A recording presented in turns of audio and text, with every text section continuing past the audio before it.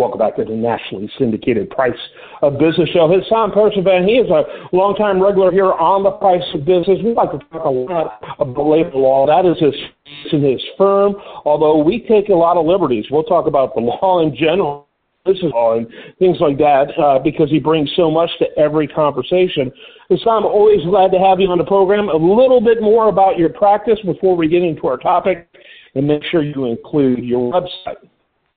Sure. Yeah, my practice is a primarily labor and employment law practice. I don't do that much of the labor, which is what we're gonna talk about today.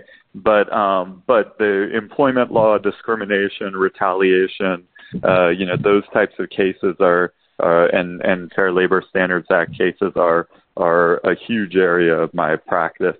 And my website is parzfirm.com. P as in Patrick, A-R-Z as in zebra, firm.com.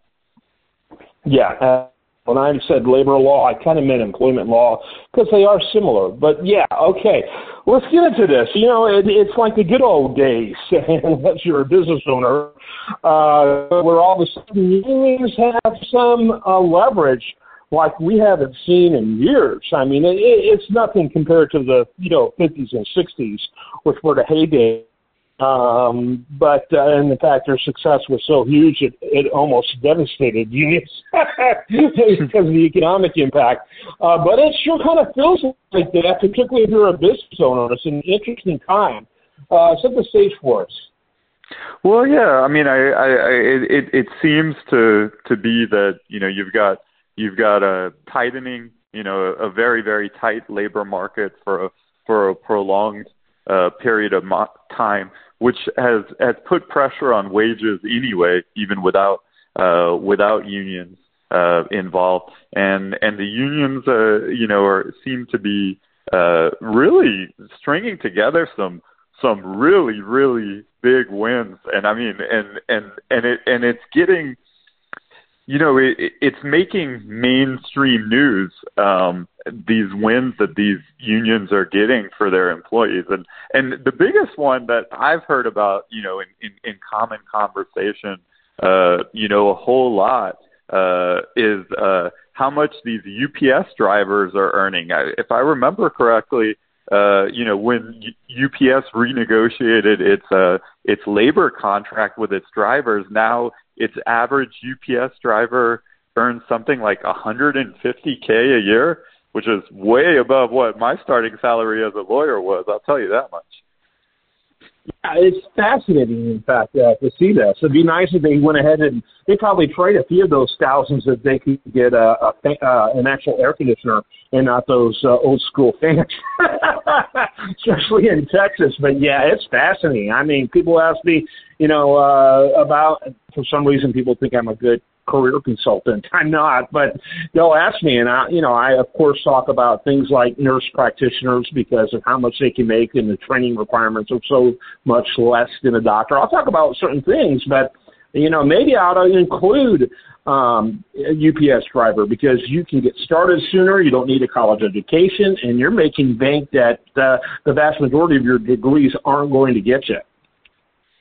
No doubt about it. No doubt about it. And so, I think that there's an increasing recognition that blue collar work can earn six figures in certain not necessarily niche areas even, but just in certain areas. I mean, I've heard elevator repairmen make very, very high hourly wages and also are able to collect overtime.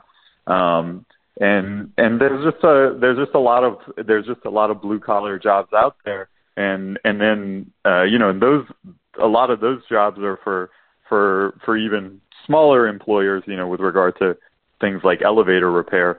But you also have the UAW that's doing some progressive strikes with regard to the auto companies.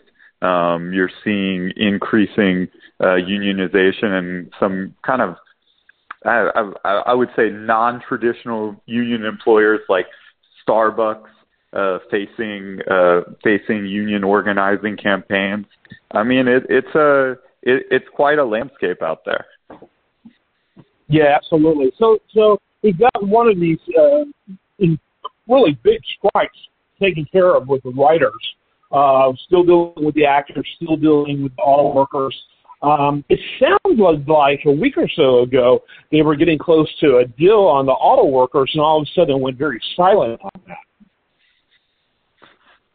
Yes, and I really don't know internally what's going on, and based on the news articles, all I see is that it seems like they're striking at a few more places, and then also there are furloughs related to some of those strikes, because if we can't make widget A, then it's pointless for us to have the workers working on part B or part C of the production line.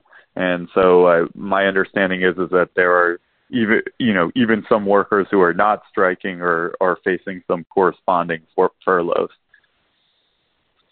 Yeah, very interesting. So talk a little bit about, the story that I don't think is getting that much coverage is that in both the auto workers and what's going on in Hollywood and still continues with the actors is the issue of AI. Talk a little bit about that. And I think it's a harbinger of debate-wise, if you will, or conversation-wise.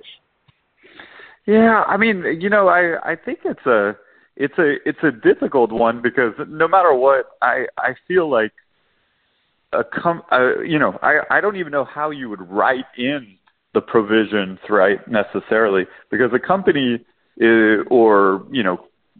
economically, you're going to do what's efficient ultimately. And even if you wrote in provisions regarding AI or something to that effect, I think eventually you're still going to end up in the same boat where there's an ability to get greater productivity. I think ultimately I feel like you're kind of fighting something that you can't really fight. I mean, I'd be interested to see what the specific language and how they're particularly targeting it, but I think the simple way out in a nutshell is you have something like a guarantee of a certain number of jobs to be out there, but if there's an expansion, then suddenly you end up using AI or robots or whatever else to do that type of work. And then I think ultimately, and I think it's probably a lesson of the 90s that unions learned. If you make your facility so so unable to compete, eventually you're just gonna have offshoring of the jobs. So yeah. At least in the manufacturing context, I think that's what we've seen. Now, with regard to the writers, I don't know. I don't know. That's a little bit of a more difficult question. Yeah, I think the problem here is, at some point, the unions are going to be like Don Quixote chasing windows. They're not going to be able to put this genie back in the bottle. Right now, it's too hard for these industries to go fully in. The many areas they can go fully in, they won't be able to go fully in the virus. I'm pretty confident. Not in the next decade or so. But they can't even move as fast as they'd like to in a lot of these areas. So they're forced to deal with unions now. But long-term wise, time is not on the side for those who are against AI. AI is just too alluring, too powerful, too much utility. It's just a question of when it's the, almost entire force. I don't want to exaggerate, but it's only a question of when it becomes ubiquitous, not if. I agree. I mean, if you want my vision of what 25 years from now looks like, I mean, especially with how quickly the technology is moving, I would think that, there will be some type of, that most car assembly or most car parts will be made by a 3D printer, and then the 3D printer would kind of assemble it together too, to some extent or another. Mm-hmm. I think that's likely given how much that technology has gone forward. Yeah, absolutely. Now, a little bit near the end here, give us some other observations or further observations about what you're seeing. And I really like your intro where you talk about this fact. We're not just talking about traditional industries like automobiles, which that's been a narrative throughout U.S. industrial history, right? We're talking coffee shops, and we're talking about writers, and that's been around for a while as well, but it's still unique. But give us some final thoughts as we begin to wrap it up. Well, it's almost like if you're a Star Wars nerd, kind of like a Return of the Jedi moment for the Union. And again, I don't know necessarily how long it will last. I do think that the tighter labor markets are a key determining factor, but for a long time, I think the narrative or the conventional wisdom on unions was something to the effect of, though, at least in the South, and which is very anti-union, and that's where all of my experience is that they'll take your money because they take union dues out of your paycheck, but they're not worth it. But ultimately, I would say recent history in terms of what I've seen with the pilots and UPS and other situations, would lead me to believe the opposite, that the unions, at the very least, based on the news reports of the more extraordinary wins that they've had, are really generating higher wages for their members, taking advantage of the economic conditions and the tight labor market that exists. They're using their leverage effectively. Got to wrap it up with that. You broke up for just a moment, but you came in to kind of explain what we lost here for a moment. Hessam Parzivand, always glad to have you on this website, parzfirm.com. That's parzfirm.com. I am Kevin Price. This is the nationally syndicated Price of Business.